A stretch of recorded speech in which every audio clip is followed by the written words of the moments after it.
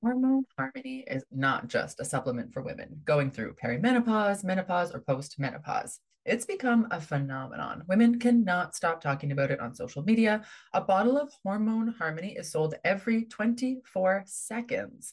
Happy Mammoth, the company that created Hormone Harmony, is dedicated to making women's lives easier. That means using only science backed ingredients that have been proven to work for women. They make no compromise when it comes to quality, and it shows. Hormone Harmony contains science backed herbal extracts called adaptogens. Now, here's the beauty about adaptogens: they help the body adapt to any stressors like chaotic hormonal changes that happen naturally throughout a woman's life. So, Hormone Harmony isn't just for menopause. Any women with symptoms of hormonal imbalances can take it, but it's perfect for those with those horrible menopause symptoms that put a woman's life on hold. Hot flashes and night sweats, racing thoughts and low moods, poor sleep and feeling tired all the time, occasional bloating and gas, no desire to be in bed next to someone, if you know what I mean. Yeah, Hormone Harmony can help with all of these things. And the biggest benefit, feeling like myself again. And that's what women mention over and over in the reviews. There are over 17,000 reviews for Hormone Harmony. For a limited time, you can get 15% off your entire first order at happymammoth.com. Just use our code, which is the acronym of the podcast, TSNOTYAW at checkout. That's the podcast acronym at checkout at happymammoth.com. Calling all memoirists. I'm so excited to let you know that I've put together an incredible all about memoir lineup for Saturday, the 11th of May from 10 a.m. to 5 p.m. Eastern Time, in which 6 amazing speakers guide you through everything you need to know to write a memoir that will sell. You'll get opportunities to ask questions of best-selling memoirists, while also standing a chance to have your query letter live critiqued during the webinar. To see the awesome lineup and to register, go to biancamarais.com. There's an early bird promotion for the first 50 delegates who sign up. Come and join us and get your memoir groove on.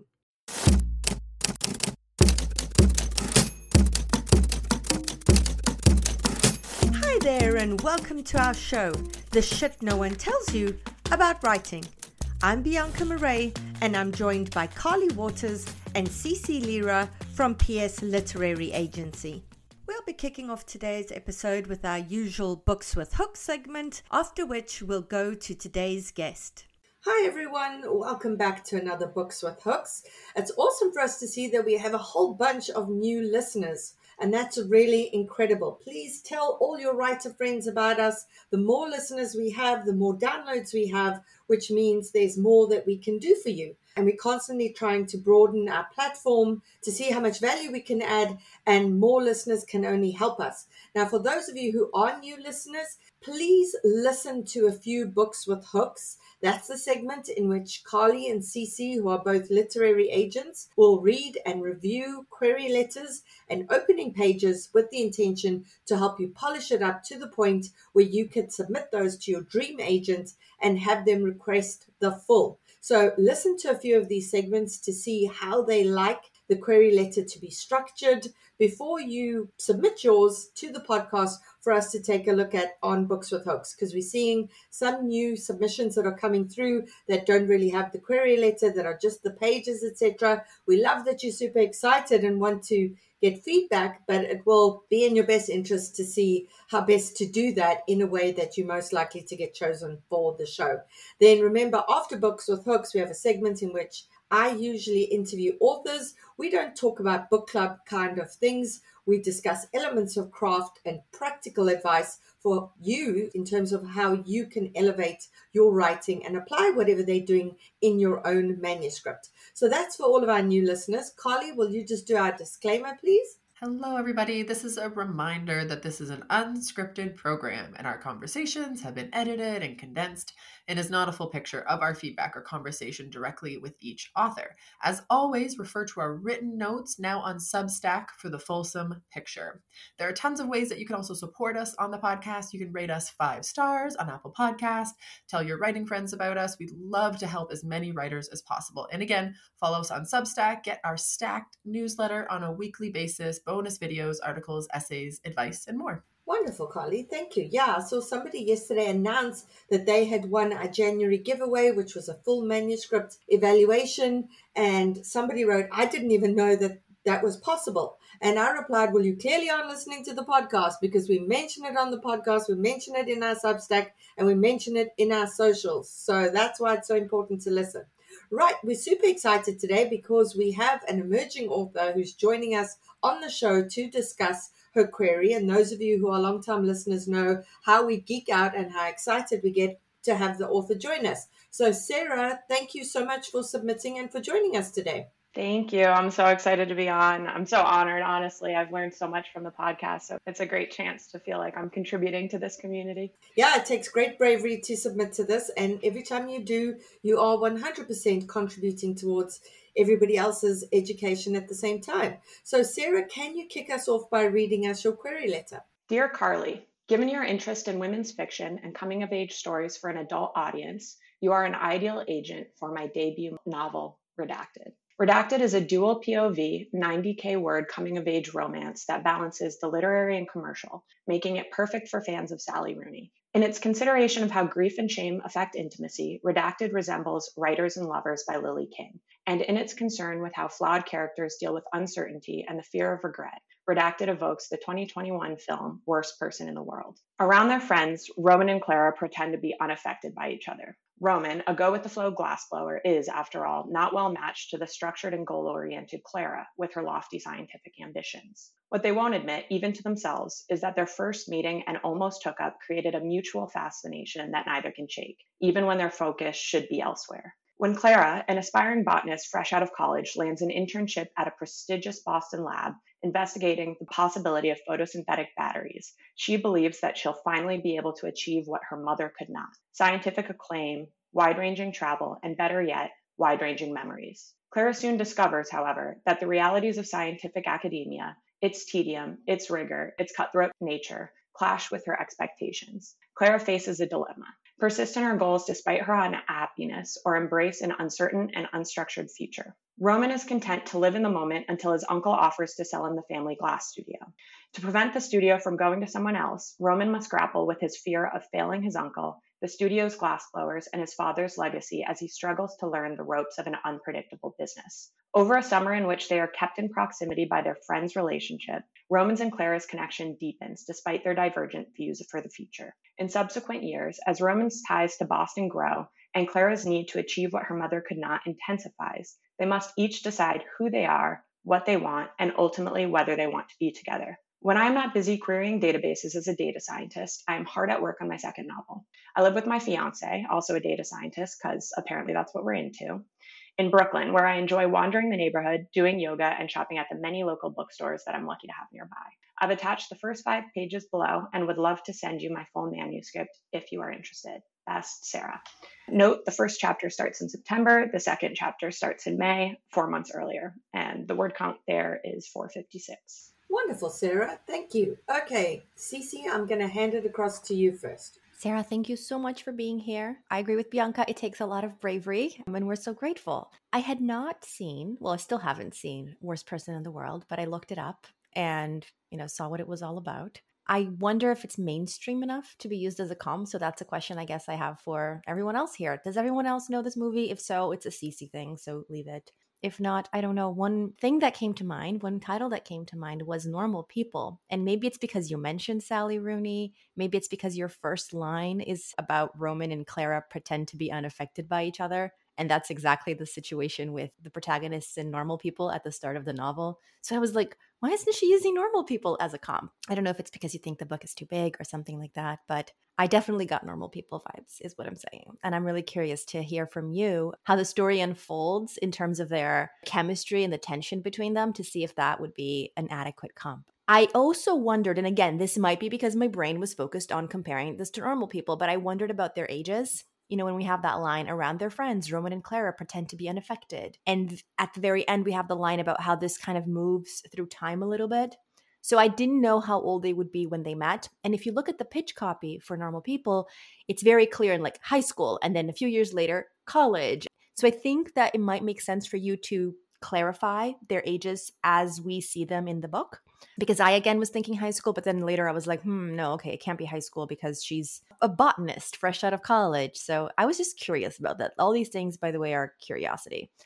Overall, I will say that the query letter, for me, it read like a quiet novel. Not a bad thing. I enjoy quiet novels, but you are saying that it is commercial and literary. And so for all of the major dramatic questions, I kept thinking, can we personify this in some way? Can we make the antagonistic force? Can we personify the antagonistic force? Clara soon discovers, however, that the realities of scientific academia, its tedium, its rigor, its cutthroat nature, clash with her expectations. And I'm like, okay, it doesn't feel like I have a villain as a person. Same with Roman. Roman has to grapple with his fear of failing. And when we get the line about them together, their need to achieve what her mother could not, her need to achieve. And, his ties to Boston are growing and who they are, what they want. And I'll be honest, I know a lot of pitch copy from actual books that sound exactly like this. So it's not that it's a problem, because a lot of books are exactly like that. They're character driven, they're internal. But again, your opening paragraph mentioned commercial, so that I guess threw me off a little bit. And I am just wondering if there is enough plot to add something that's a bit more personified. Now, I don't want to get ahead of myself, but I do want to say this so that you have context for all my notes. While I do have notes in your query letter, as you can see, and while I think that many of my points make sense and are logical and valid, because of course I'm saying it, so of course I feel that way, once I started reading your pages, I started freaking out about how good they are. So this is very much a situation where the query letter is good. Like, this is a good query letter, but your pages, Sarah, your pages are out of this world fantastic. So don't want to get ahead of myself. I will stop talking now. Wonderful, Cece. Thank you. Always wonderful for an author to hear that. But of course, you want the query letter to be living up to the pages, right? So before we go to Sarah, Carly, what were your thoughts? All right. So I agree with everything Cece said. And I love that idea of what she was saying about like how to personify whatever that like external villain type of force is. I think that's going to be really key here. It's really, to me, it's always just as simple as the hook, right? What is the hook? And I think with these two, it seems so just like human and natural the way that you've presented this, which is like amazing, because with, really honest fiction, we want this like mirror image to our life in a way that is accessible, but also like beautiful. And so I really got those types of like atmospheric contemporary vibes from this. But what I really struggled with was what is keeping these people apart from like a fictional plot set. And when you said literary and commercial, what I was gathering from when you said that was literary in terms of the writing, commercial in the fact that it's a love story. That's what I'm thinking you think is what is commercial about it. And so you're trying to figure out how to convey that in a way that, again, brings some oomph to this kind of opening paragraph. So to me, that's where the normal people comp is going to just be the most useful, because even though it's a pretty big book, and obviously it is one of those comps that we sometimes guard against, but when it's honest and it's true and it's the best comp for you, it makes sense. And so I think this was probably, you might have, again, just opted out from that. But I think to me, that's just a natural, normal, what you would want as the comp. And I would just strike through the worst person in the world. Not, again, because it's not useful, just because it could be something you want to use later in terms of like marketing. Who's the audience for this book? Oh, people that watch this movie, as opposed to how can we actually use this as a comp in a way that literary agents and editors can use that as a tool and a frame of reference from like selling the book point of view. So that was kind of my idea around the framing of the story. And again, we never on this show ever like to try to pretend your book is something it's not. So we try to poke an angle and like steer you towards some of these thoughts about what is this driving force that is keeping them apart. Is it that the professor that we meet, in the opening pages is a bit of a quote unquote villain character? He seems kind of like that. Again, don't want to get ahead of myself, but like, is he the thing that's keeping them apart? Is it, that like career ambition versus going for love? And again, I don't want to like oversimplify this, because I think it's a really atmospherical, contemporary, beautiful novel. Again, don't want to make it something it's not, but I just really want to make sure that we just are giving you the best opportunity to have a hook, even in a quiet novel. And so I always worry with quiet pitches that, again, it's not the pages that are going to be the problem. It's the query letter, the expectations that the query letter sets out for the agent. And the expectation here is that I'm going to read a quiet novel. And again, if I'm prepared for that and I know that and I'm going into it like that, that's fine. But then say I fall in love with this book and I'm like, now I got to figure out how to sell this book. And then my brain turns on to be like, okay, now I got to get these wheels in motion to figure out the selling points and how am I going to convey to an editor that this is different than all the other quiet novels out there. This is the most beautiful quiet novel you've read this year. Like I got to be able to say, and that's what I'm just trying to figure out. What are these antagonistic forces and all these things that Cece was saying. So that's kind of where I'll end. Thank you, Carly. Sarah, we're going to hand over to you now, but I was wondering, in terms of personifying the antagonistic forces, are there human villains in academia? Someone who's working against her, who's making her life difficult? Is there somebody perhaps who's challenging Roman's right to take over the business and who's like, you can't cut this, so I'm going to step in and take over the business? Are there these kinds of characters that you're perhaps just not mentioning that'll certainly make it easier for you to position who they are? Here we go. We're handing over to you and you can answer our questions and ask questions of your own. Yeah. So first of all, thank you for the feedback.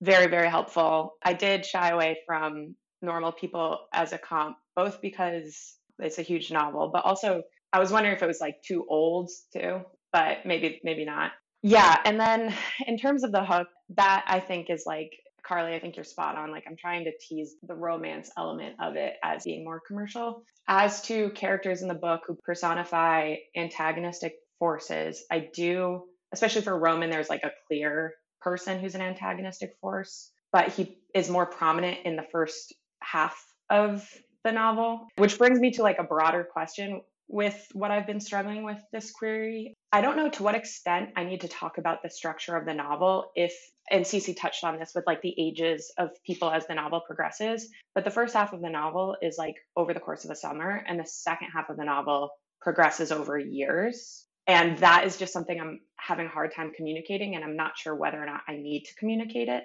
I'll stop there. I feel like I probably missed some of your questions. Can I ask, in terms of when you say the first part and the second part, is it clearly delineated as part 1, part 2? Or are you just sort of talking broadly, like the first 40% is this and the next 60% is that? It's like divided, yeah. Okay. Carly, Cece? Yeah, I think that's really interesting. I always come back to this idea of like the job of the query letter is to hook the agent, and it's already getting kind of long, the pitch, right? And so that's why it's tricky. What I usually find most helpful, when we're thinking about communicating structure, I often with love stories, sometimes quiet love stories, I often really like to use the comp one day. And I know it's not super new or anything like that. And it follows a very specific structure. And if you've seen the movie or read the book, right, it's like every chapter is moving along to the next year. So if you can find a comp that communicates that structure, that could be a backdoor way, of trying to kind of communicate that. I think like the note that I wrote at the bottom here, when you say like in subsequent years, it seemed like most of the pitch was this setup. And then you have these 3 lines like in subsequent years. So you're saying half the book is equal to 3.5 paragraphs, half the book is equal to 3 lines, which again makes sense in, jacket copy or, if this was a trailer for a movie or something like that. I think what you're going to need is a really great synopsis to kind of do the job of communicating a lot of this type of work. What I would really be focusing on for the query letter, again, is how do I do the job of hooking an agent, and again, then you'll have the synopsis to explain things like the structure and what's actually going to happen. So I would really be focused on hooking the agent, nailing that hook, probably condensing some of that 3.5. And you'll see in my notes here, I have some question marks around like where we need that third paragraph, the around their friends. Like I almost wonder if we need to start with Clara, because I think your hook, you spend a lot of time in the hook paragraph saying like grief, shame, intimacy, characters, uncertainty, regret. Those sound like a lot of themes to me. And you know how I feel about themes. Whereas like if you took that space and you were able to kind of, again, weave in some of those antagonistic forces and what's keeping them apart. And I think also when writers who are literary write love stories, they sometimes want to really differentiate between like the poppy genre romance and how what they are writing is this more like sweeping literary experience of love. And so I felt like you were trying to hammer that home when really, yeah, we could maybe lean into, again, those antagonistic forces in that paragraph. And then you can save some word count there. And then you could add in a little bit more at the bottom to kind of build out what the second half of the book is. Cece, was anything you wanted to add there? Just to build off that, you might want to try making it 2 paragraphs and then having the first paragraph start as, over the course of a summer, fresh out of college, Roman and Clara insert all the good plot stuff that we need. And then the second paragraph can be, throughout the next, I don't know how many years we're talking about, let's just say 6. Throughout the next 6 years, and then like whatever collisions or near collisions happen, that could be a way to do it, just structurally. And that's fine. I will say that it would not bother me if that information were not in the query letter, the structural part of your novel.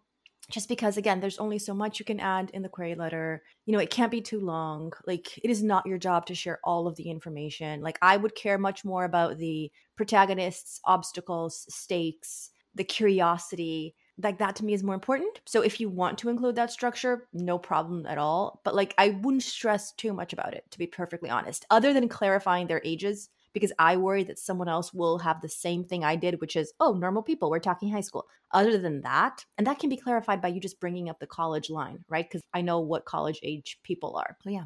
Any other questions there, Sarah? One other question is, with the romance plot, I want to put forward some of those antagonistic forces and like what keeps them apart. But my main concern is like revealing some of the like juiciness that I'd rather keep in the novel itself. So like I'm struggling with, I don't know if this is exactly a question, but to what extent can I like reveal some of these pivotal plot beats in the query letter without it actually diminishing the impact?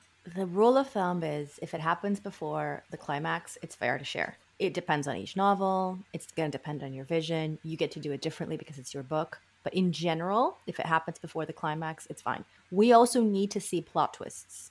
We need to see if it is, in fact, commercial to an extent. We agents need to see that you can weave in a plot that has twists. I am saying this as a compliment. Please know that I mean this as a compliment. If you did not include your pages with your query letter, I would be like, oh, okay, a good query letter. Good, you know? But again, your pages are so fantastic, like so well written. Like the query letter is boring compared to the pages. Anything is boring compared to these pages. You are not doing yourself any favors by this because not all agents scroll down and read the pages. There are agents who stop at the query letter. If the query letter, it doesn't make them feel incredibly curious, they stop. And like, I want you to have all of the eyes on this, you know?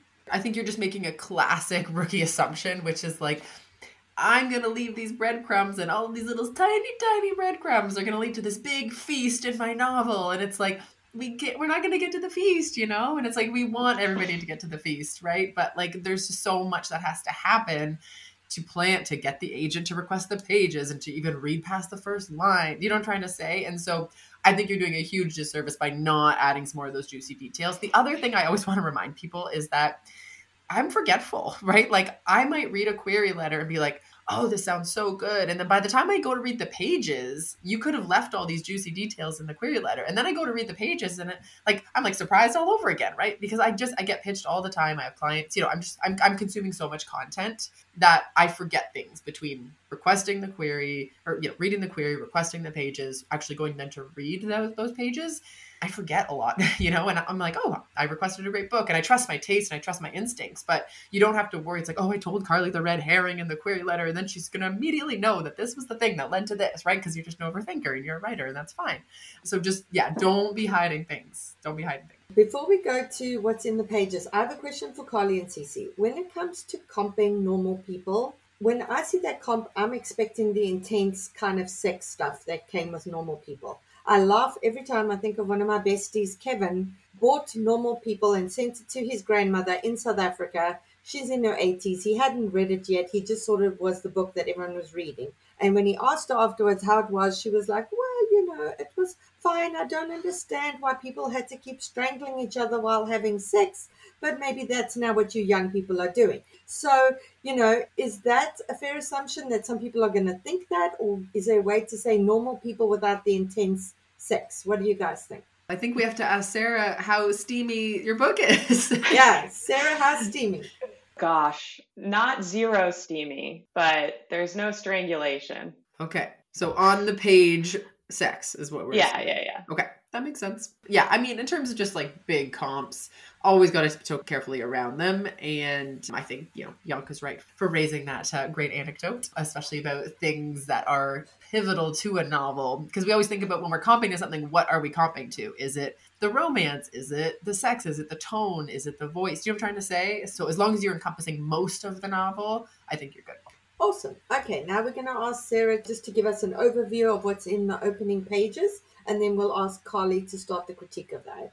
Okay, so it starts in September. It opens with Clara in a lab. It's raining and she's preparing to leave. On her way out the door, she is stopped by the PI, Dr. Shaw, who has a brief conversation with her where he sort of hints at owing her an answer for something, but they don't go into it. Then she heads out of the lab because she is going to meet her friend Nisha for dinner. She meets Nisha at a Thai restaurant where they have a brief conversation and start talking about Nisha's current dating life. Great, Sarah. Thank you. Carly? All right. I will definitely say the coming of age feelings here definitely brought me back in a really good way. I know Cece already alluded to the fact that these pages are incredible. First, I'll start with like the big picture and then I'll kind of get into the smaller things, which I've talked about on the podcast before. But my husband did a master's in genetics and he spent many years in a lab. And so when I was reading this, I was picturing his lab, picturing him saying goodbye to the professor. They're all working every day. And, they're always looking at like, who's leaving, who's not leaving, who's spending, 7 days a week in the lab. And anyway, so it really brought me back to his time in the lab. I wasn't even the one doing the science and I can like viscerally imagine that. So it really, I think what's so beautiful about these pages is they're specific enough that like I can totally just picture everything, but they were so visceral that it brought me back to that time. Like I can imagine Mike's lab. Do you know what I'm trying to say? So it was like so well done that one thing that editors always say is they want to be reminded that they're not reading a book. I got a pass recently from an editor who was like, I felt like I was reading a book the whole time. And I think what you did really beautifully here was that I didn't feel like I was reading a book. And that's always the highest compliment, because the most beautiful experience you can have as a reader is when you get swept up into that like otherworldly experience. Like you forget that you are reading, reading a piece of paper, or obviously I was reading on the screen. Like we get swept into that thing of there's a play happening in my head. And for everybody's like neurological thing, this happens differently depending on your brain.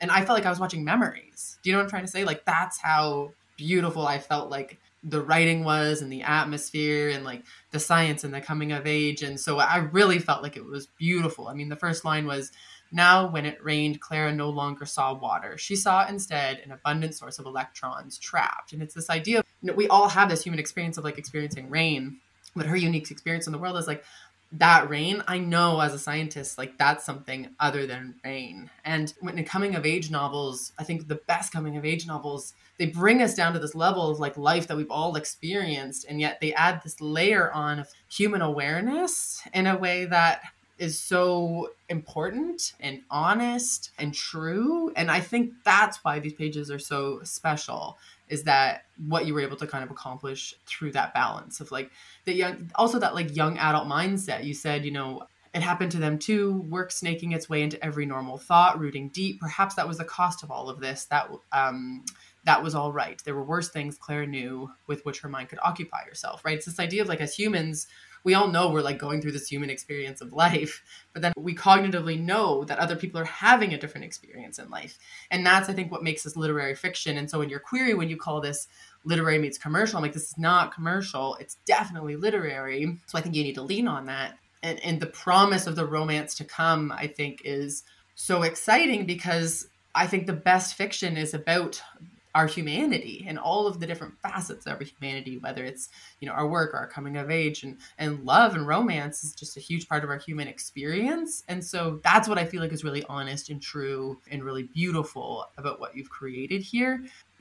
I feel like her observations are just so smart, but all this to say, like, this is one of those things where like, I have no idea if you're starting the book in the right place, because I haven't read the rest of the pages, don't know where the book is going. Should we start with a moment where they actually interact? Like, I have a lot of questions in terms of whether all of this at the end of the day is the book in this version that's going to make it to publication, because I can't see the future and I haven't read the rest of your book, but I can absolutely, without a doubt, say like this is one of the best things we've read on the show in so long, like since I can remember, to be perfectly frank. Woo! High praise indeed. Carly? Yeah, thank you. Yeah, excellent. Okay, Cece, and then we'll hand across to Sarah. Listen, Sarah, I don't know what to tell you. It was very frustrating to me to get to the end of your pages and not be able to read more. I was in a terrible mood. I was seriously very upset. I told Bianca and Carly this last night because we met for deep dive. So I was like, tomorrow's pages are really good. I'm very upset. I can't read more. Like if I had your entire manuscript, I would have read a huge chunk of it last night because I couldn't sleep anyway. It is very good. Like you are an incredibly talented writer. You have a gift. Do not say this very often. I am an incredibly picky human. This is amazing. Like amazing. I could spend 30 minutes just complimenting you with specific details of all the amazing things. I know this is an educational podcast. I know my job is to give you notes, and so I'm going to focus on that. But please know that every single thing I'm about to say comes with the caveat of, this is amazing. This is great. I wish I could have kept on reading. Like it's truly like masterful. One very small note. I would isolate the first 2 lines.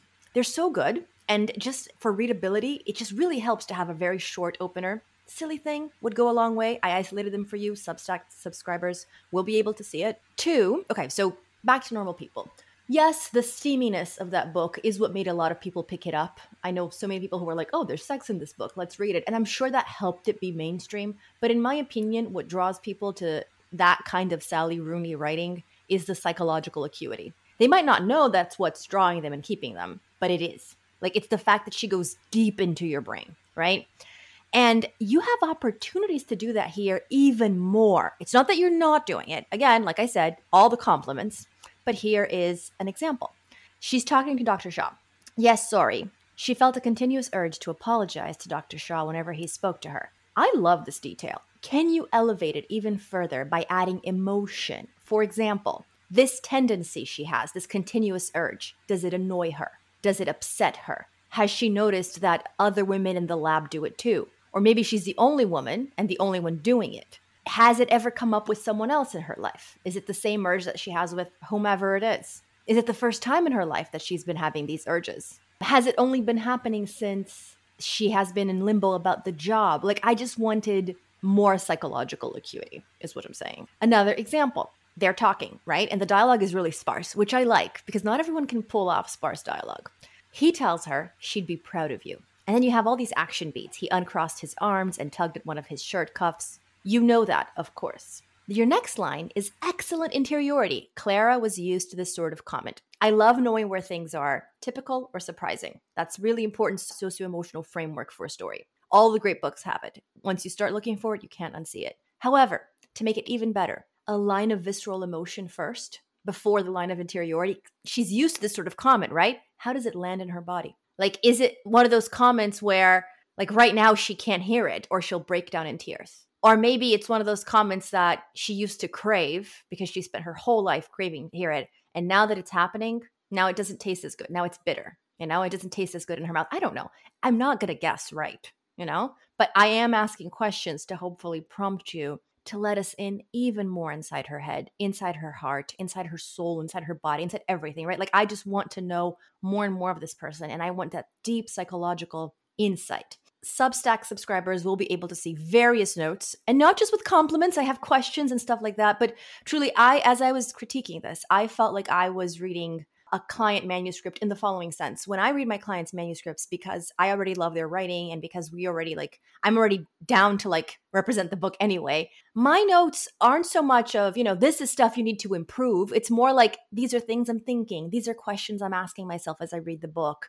These are thoughts that your protagonists are sparking in my mind. And so it's really more like a dance that we do together. It's really me sharing my brain as I read your book in the hopes of you understanding what the reader's thinking so that you can anticipate that and you can add curiosity seeds if that's your goal. You can add more layers of emotion if that's your goal. But it truly is excellent. And I mean, obviously, if you are interested, there is no pressure. I noticed the query letter is addressed to Carly, so truly no pressure. But if you want to send this to me, I would love to read more because it's really, really very good. Thank you, Cece. Okay, we're going to hand over to Sarah now. Wow. Thank you both so much. That is, is just incredible to hear. Processing. Yeah, I definitely feel, so you see some of your comments on the emotionality. That's like a lever I've been sort of pulling more and less of in these opening pages. And this is like my, fifth attempt at opening the novel. So I am also not 100% sure that this is where it will begin, because it's sort of setting up like a mini frame for the opening of the first half. But yeah, thank you very much. That's really incredible. I'm still processing, so I don't have like an immediate question. Perfect. No, that's fine, Sarah. That's absolutely fine. So we love stunning people into silence. Doesn't happen that often, so that's awesome.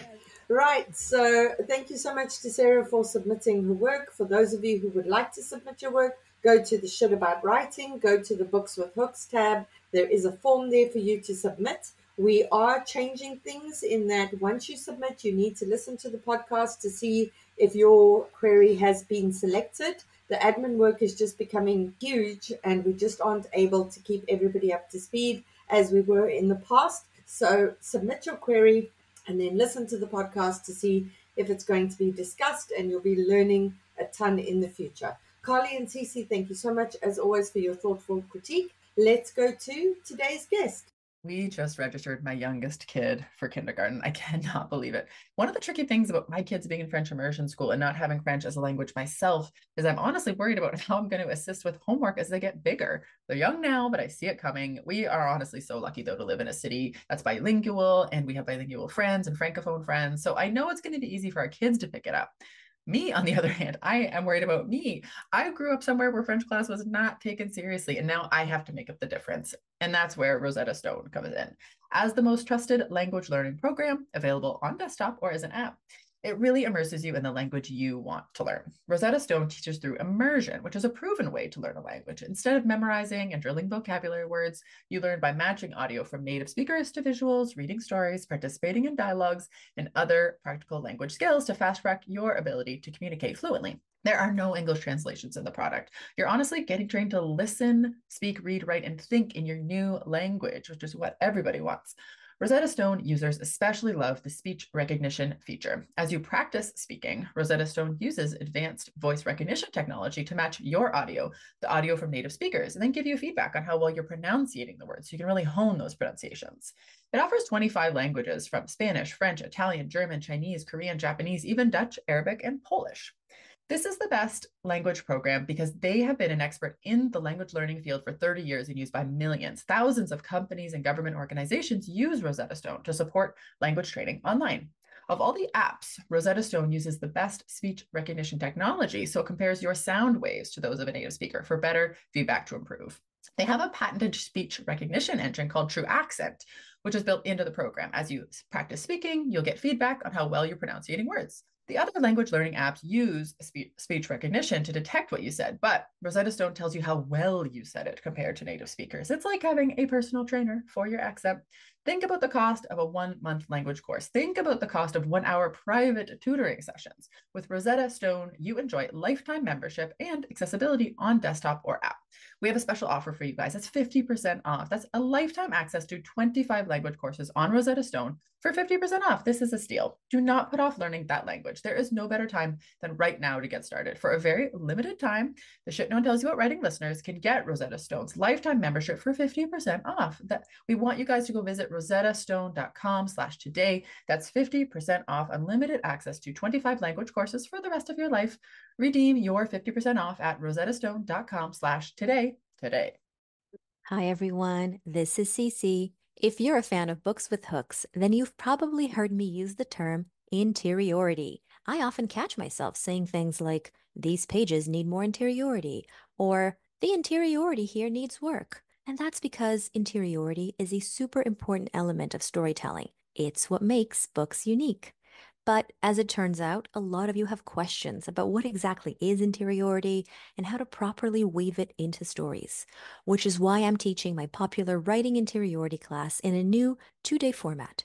We'll meet on Thursday, June 6th at 8 p.m. via Zoom to cover all things interiority, including the difference between interiority and emotions, how interiority is different from telling, how to leverage interiority into plot points, how to strike a balance between interiority and mystery, and more. And then we'll meet again for a live cozy Q&A session on Monday, June 10th, also at 8 p.m. via Zoom, in which you'll have the opportunity to turn your camera on if you choose. If you're interested, check out the link in my bio on Instagram, and I hope to see you there. Today's guest is the author of 2 previous novels, River Woman and Tea by the Sea, which won the Lignum Vitae Una Marson Award. Her short fiction and essays have appeared in Electric Literature, Ms. Magazine, and Crab Orchard Review, among others. She is the owner of DC Writers Room, a co-working studio for writers based in Washington, D.C. Born in Jamaica, she lives in Maryland. It's my pleasure to welcome Donna Hemmons. Donna, welcome to the show. Thanks for having me, Bianca. It is so wonderful to have you. Before we dive into discussion of this amazing book, can you tell us a bit more about the DC Writers Room? Certainly. It's a co-working studio for writers, and members pay to have access to the studio 24/7. It's just a quiet place, and I get a lot of work done when I'm there because I don't have the distractions that I normally have at home. And so it's, primarily that's why writers come there. That sounds like a great idea, because something that so many of our listeners struggle with is prioritizing their writing and saying, I take this seriously. This is an important thing for me. Therefore, I'm going to carve out time. I'm going to carve out space for myself and give myself optimal conditions in which to write, which isn't always at home, unfortunately, especially for women, and especially if you have young children. And the fact that you make it open 24/7 is amazing.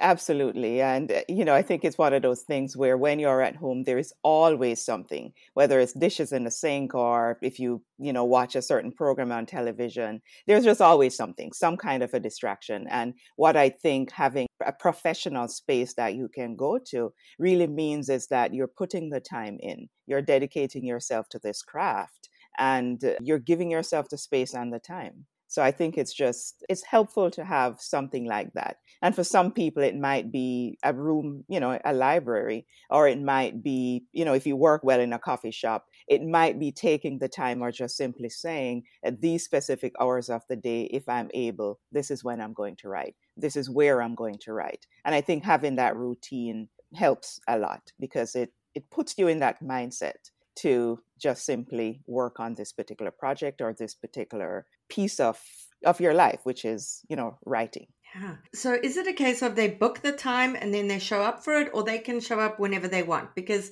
something that a lot of emerging writers feel that they need to wait for is for the muse to arrive, right? And what we know is the muse shows up when we show up. So, I've kind of trained myself. There's writing slot times, and I'm like, whether it's 3 to 5, that's the time I have to write that day. And when I sit down, the muse better show up because I ain't got time to mess around. Right, absolutely. Writers just show up whenever they want. If it's midnight, if that's the time that you work best, then, you certainly have access. And yeah, I think we operate in such a way that it allows you to come in when the time is right for you. And there's, certainly no restrictions. If you work for an hour, that's good for you. If you work for 5 hours or 10 hours or, until you can't sit up anymore, that, it certainly is up to you. But I think it's just simply important, yes, to carve out the time and to give yourself the time and to actually sit in a place where you can get it done, wherever that is. I'm very jealous of all the writers who are in DC who can have this amazing space. And for anyone listening out there, please start many other places like this all over the world so the rest of us have access to this. So, Donna, what I want to discuss before we discuss the book is journey to publication. So from when you decided you were going to write a book, how you got the agent to getting to this point, because every journey to publication is so incredibly different. And people tend to think there's like a trajectory. There's one way to do it. And if I don't hit all of these mileposts or these goalposts at a certain point, then it's not going to happen for me. And certainly you've changed publishers. I don't know if you've changed agents along the way, but we'd really love to hear what the journey looked like for you. Certainly, yes. So I have had 3 different publishers, and I think at this point, 3 agents. And my journey is, yes, probably a little bit different from the one that some other people will describe. My first novel, River Woman, I started writing as my thesis when I, went to grad school. And actually, I started writing it before I applied to grad school. And it's, I had a portion of it, and I knew I was working as a journalist at that time. And I knew that I didn't know how really to structure a novel. And I applied for a creative writing program, got into a couple, chose the program at American University, and wrote River Woman as my thesis. So once I was done with that novel and I had graduated and I had something that I thought felt like it was ready, I started looking for an agent. And that agent sold that novel, I would say, somewhat quickly within the first round. And then that book was published in 2002. So that part of the process for me, like after I heard a lot of stories from other writers, I realized that process was probably not the same that a lot of writers had. And, I think for me, a large part of it was that I had a solid idea when I went into a creative writing program and I knew exactly what I wanted to do. So I think that helped my journey a little bit. So that first book was published initially by Washington Square Press, which had been an imprint of Simon and Schuster. I don't know what it is anymore. But yeah, that book was published in 2002. And I started working on my second novel almost immediately. It took some time for me to actually get to a point where I felt that I truly believed in that book or got it to a point where it was really ready to get out. That book, second book that I started writing, I have not yet published. I am only now getting back to revising it in a way that I think works.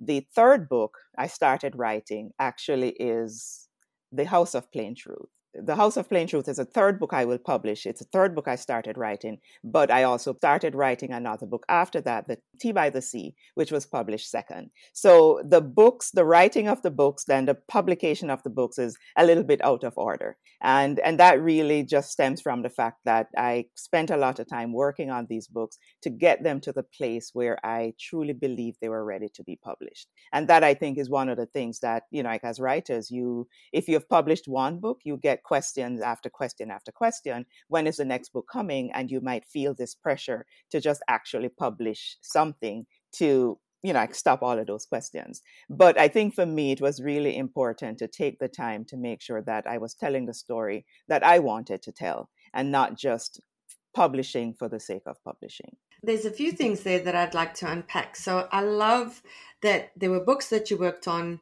that you set them aside and that you came back to them, because for a lot of writers, they feel like, I've spent so much time on this and now I've moved on from it and that was a complete waste. And we always say nothing's a waste, because you're a better writer by the time you finished writing that book than when you began.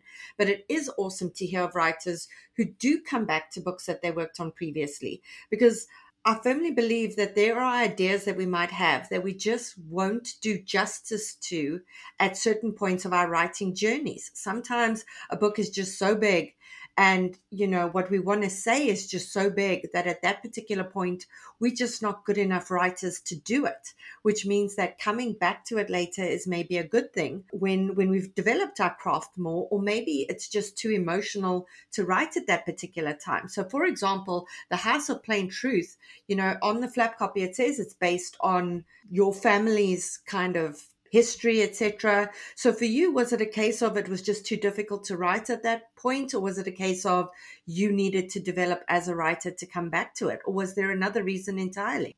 I think largely I needed to develop as a writer and I needed to develop as a person.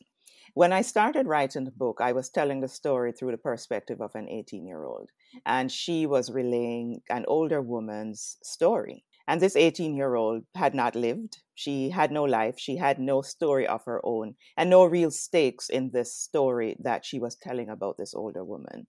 And so it took some time for me to get to a point where I realized that I was telling the story through the wrong person, and that actually allowing this older woman, Pearline, to tell her own story, giving her agency, was the right way to go. And there is no amount of, information that I could have got from other readers that would have helped me to get to that point. And I think I just needed to get there on my own to really see that it was not the plot of the story that was the issue. It was the person I was using to tell that story. And I think a lot of that really just stemmed from growing older, just getting to a different point in my life where I could see things differently and I could tell a different story.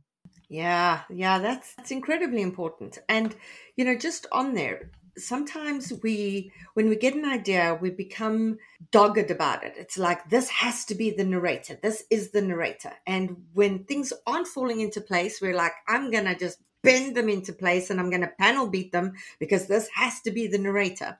And it's so incredible when, whether it's a month later, whether it's 2 years later, when we finally have this aha moment where we go, why was I so obsessed with making this person the narrator when they were never the right person to tell the story?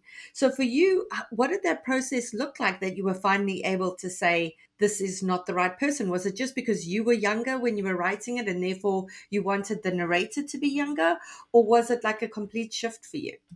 I think a part of it is that, I was younger and I think I was still at that place where I was looking back at things that had happened and looking at it as from my perspective. And I think I got to a point where I realized that this wasn't just about how I see the world, but about how the character sees the world. And so the real part of it, though, was that the final revision of this book began around 2016. And, we know what that political atmosphere was like. And so one of the things that, I kept saying and thinking about was, what is it for me? Am I moving? Like after, if we get a certain result, am I moving? Where am I going? And I found myself writing about a woman who just packed up, gave up everything and moved back to Jamaica.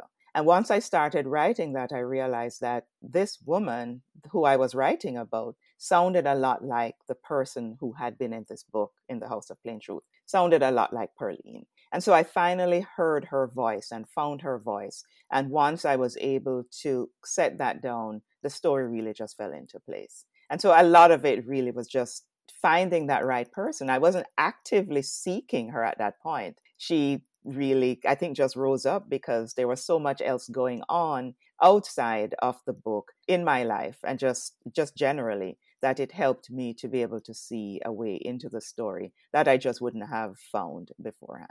Yeah, that's that saying, someone once gave me a box of darkness and it took me, however long to realize that this too is a gift.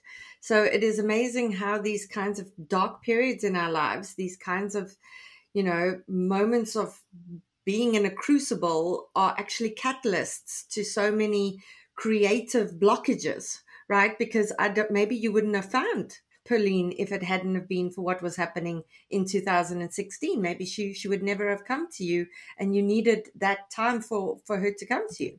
Right. Well, she was always there. She was just silent. Somebody else was telling her story and she needed to find that place or that time, that reason for her to tell her own story. And I think a lot of it just really came out of this idea that, she just had to go back home and it worked. But, I think in addition to that, another part of the whole business of rethinking, I think also came out of the book that I had written just before that, Tea by the Sea. And, with Tea by the Sea, I had started, like you said earlier about writers trying to keep themselves confined to whatever structure or idea that they started out with. And, with that book, I had this grand idea that the story would take place over 24 hours. And that is the way I structured the entire book, which basically meant that the story just kept looping back. And we just never really moved forward in the story. And I sat down with an editor who was the one who pointed that out to me. And so I changed that entire structure from a book taking place over 24 hours to one taking place over 17 years. That really was a major shift for me. And I think up until that point, I had really been trying to stick to this one-day structure. And I think once I got there and I was able to see and accept and open up and change what I had been tied to, I think that also helped release a little bit more, that I could go back to the House of Plain Truth that I had been working on since, before Tea by the Sea, to really look at it with a very different set of eyes and come to a book that was told much differently from the way I had initially set out to tell it. Yeah, I did the same with my debut, but I went the opposite way. So my original versions spanned 4 decades, and the final version spanned a year and 3 months. So it always fascinates me how we chain ourselves to these notions, but we're the ones chaining ourselves to them. No one said, Donna, it has to be 24 hours. No one said to me, Bianca, it has to be 4 decades. But in our minds, it's like, that's the way it has to be. And so it's not working, and we're doing everything we can to make it work. And it is just so liberating when we're able to be like, okay, you know what? It was a great idea. It's time to let that go. And I think books teach us how to write them. And in the same way, I think when parents have babies, you look at this baby and you go, oh, wow, this baby's going to be an artist. This baby is going to be X, Y, and Z. And boy, when that baby grows up, do they teach us? Hell no, that's what you thought I was going to be. But it's been in my DNA all along. This is who I'm going to be. And they assert themselves. And I feel like books do the exact same thing to us. They teach us who they are. Yeah, I completely agree. And, that's why the revision process is so important, because that is what you're seeing when you get to that point. You have a basic story, or you start out with your first or second draft of a basic story. And it is not until you start going back and looking at it that you really see some of the threads in that story, know what to pull out, what to expand on, and to really fill out and fluff up that story. And a lot of that, at least for me, with the way that I write, I don't have any of that beforehand. A lot of that really just comes as the story itself develops and builds. And, for me, it's a large part of the process. One of the things that I hear all the time, writers will always ask is whether I outline. And I don't outline, partly because I like that part of the process where it really feels organic and it's coming to me as I'm writing. And, it has worked for me. Maybe at some point I will try outlining, but I like that whole process of discovering as I write. You and I are on the exact same team. I hate plotting. I hate outlining. It makes my life much harder as a writer because I tend to write myself into dead ends and then I'm like, oh, damn. And then I've got to really backtrack. But I agree with you in that. And yeah, our listeners are either like plotters, no pantsers, but what works for you is the most important thing. I'm going to read the flap copy to our listeners shortly. And then I really want us to unpack how you approached the characterization of Pearline. Such a fascinating character. And we've had listeners say, how do you really approach characterization? How do you pad a character, make them 360, feel like a real person as opposed to a puppet that you're moving through the story? And I want us to unpack how you did this with her. Just before we do that, something you said quite a bit earlier, and I know our listeners are going to be thinking about it, is the fact that you said you've had 3 agents along the way. Can you speak a bit about the process of how you decide who's the right agent for you and how you decide when it's not the right relationship anymore? Because so many of our listeners are so desperate to just get one agent. They're like, if I could just get one agent to represent me, I will be happy for all eternity and I will stay with them my whole life. But it is the single most relationship you will ever have as a writer, because you will change publishers, you will change editors, but you need someone who really gets you and champions your work. So can you speak a bit about that process for you?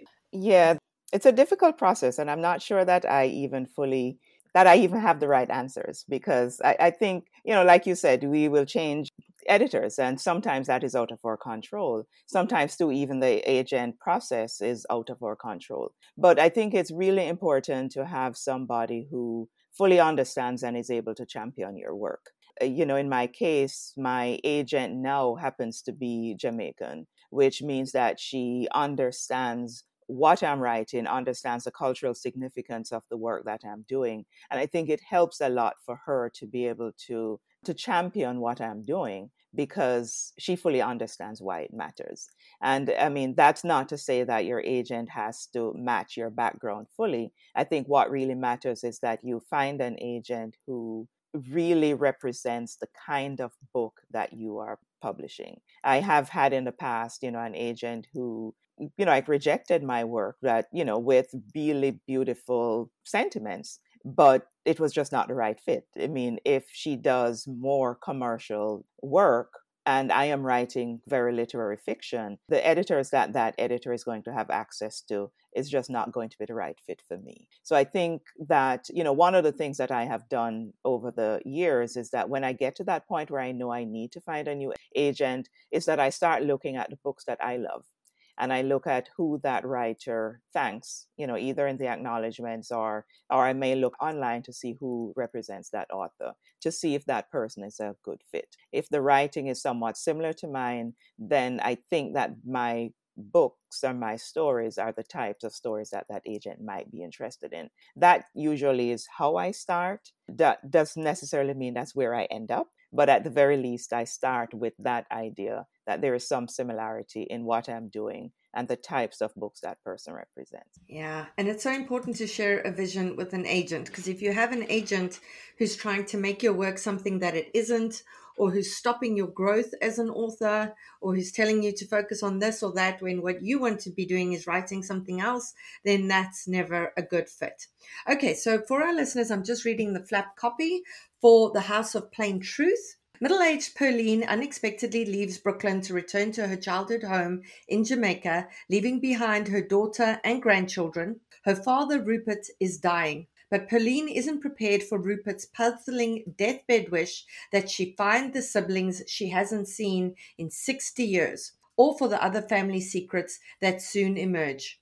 Moving through time and place, from Cuba to Montego Bay and from Brooklyn to Havana, The House of Plain Truth delicately exposes one woman's reconciliation with the hidden truth about her family legacy. Inspired by the author's own family story, this exquisitely told novel explores the divided loyalties within a family, the true meaning of home, and the sacrifices one woman will make to get what she wants. Okay, so coming back to the characterization of Pearline, where did that start from, Donna? So once you'd given up on the 18-year-old narrator and you were like, okay, it's Pearline's story, this is where we need to go. How do you approach characterization? Do you sit with one of those worksheets and fill in all of her hobbies and her likes and her dislikes? Do you think about your own life? Do you think about the life of family members or friends? How is it that you approach characterization to the point where you feel like you know this character and you can trust them to take you wherever they need to go, especially since you aren't an outliner? Yes, I don't do worksheets. I have never actually even seen one. But generally, I think of somebody that I know. And I think of some of the characteristics of that person, either some of the habits, like if that person drinks tea or if that person says something a certain way. And so some of those things, and it might be multiple people, it's a combination of different habits and different things that I see in people that I know. And I start fleshing out and building that character from these little bits and pieces of people. And that really is what it is. I ask myself a lot of questions also. If somebody does something, I really ask, would either that person really do it? Would Pearline do this? Would Pearline make this decision? And if she made this decision or she makes a particular decision, what happens next? But a lot of that is also driven by people I know. And whether or not, and just looking at and thinking about how, like an older 60-something-year-old woman would really think and act. And a 60-something-year-old woman from a particular time period, because a 60-something woman in 2024 would be doing something a little bit different from Pearline in 1993. But a lot of it for me really is just building on not taking people so that they can see themselves or think that that's the person I built the story on, but just taking characteristics and traits from individuals that I know. Yeah, I like to say that as authors, we're literary magpies. We see sparkling bits of people's personalities and we steal it and we bring it back to our nest and we turn it into something else. So much of who a character is based on what happened to them in the past, right? Because the past informs the present. Things that were done to us in our childhood will affect who we grow up to be as adults. Those wounds sometimes never heal. Sometimes, we go full circle with things. The mistake that I see a lot of emerging authors make is that they focus too much on actually putting backstory down on the page to explain the genesis of why they feel this way, etc., as opposed to letting who that character is in the now speak to who they were in the past. What was the challenge there for you in terms of weighing up the past and the present, especially in this kind of story where the past is so incredibly important? Well, the biggest challenge for me was that a lot of the past that I wanted to put in the story happened either when Pearline was 3 years old or before she was born. And so it was a real challenge to try to tell the story about that time period, about her father's life in a way that made sense. And it was a challenge. And, I think a part of it too is that in the revision process, so much of how I told the story changed. And I think that's one of the things too that, I just simply had to welcome that there are different ways of telling a story. One of the ways that I had in an earlier draft was that her father, even though he was dead, you were still hearing from him as he was going through his experiences.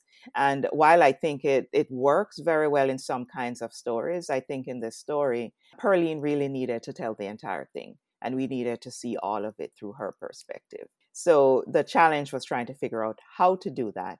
And I think I came upon something that works really well, that also blends in with the story. Because it's a story about a woman who is looking back to the past and in some ways is also haunted by some of the events from the past. And so I think the technique that I ended up using, I think blends the ideas to the actual structure of the story. Yeah, very much so. And for our listeners, get the book so you can see that for yourself. I don't want to give too much away, but for our listeners who are going, oh, wow, that's interesting. How do you do that? How do you tell a backstory of a character when, things that happened in the past that they weren't there to see?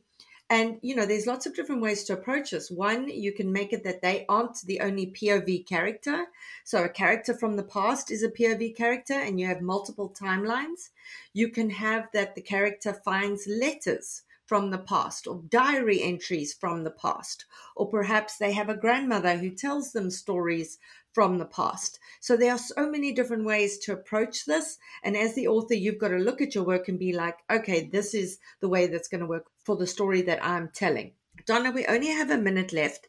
One question I want to ask is, did Pearline ever surprise you by doing something that you were like, oh man, I did not see this coming? It's fine if she didn't. It just means you knew her really, really well. For me, I sometimes find that a character will just say or do something on the page that I know it comes from our subconscious, but I was not expecting it. And then it takes the story in a different way. Yeah, I think some of it, there's a certain point in the book where let me backtrack a little bit. When she gives up her life and decides to go back to Jamaica, she, surprises her own daughter with this decision. So one of the things that she, ends up doing is regretting how she told her daughter and, just some of the things that she has done. So one of the things that's surprising is that when she is already in Jamaica and a man calls the house and a young man shows up at the house who is somebody she has never known. And it turns out that her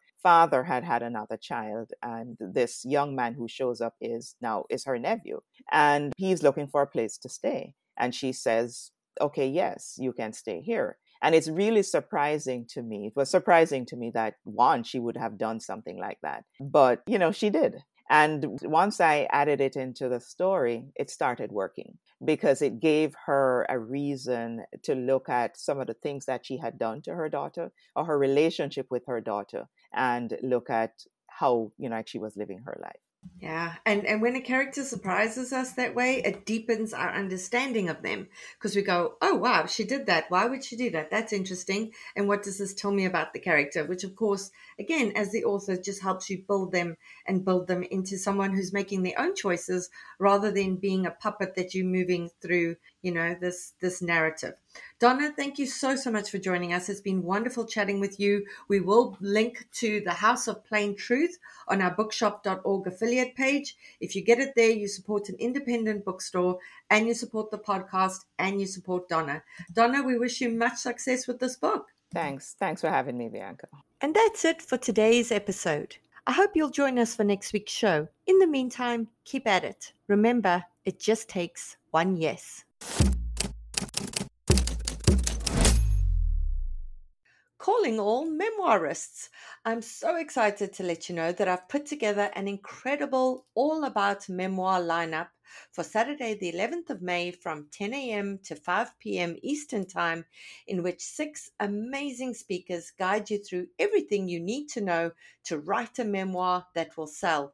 You'll get opportunities to ask questions of best-selling memoirists, while also standing a chance to have your query letter live critiqued during the webinar. To see the awesome lineup and to register, go to biancamarais.com. There's an early bird promotion for the first 50 delegates who sign up. Come and join us and get your memoir groove on.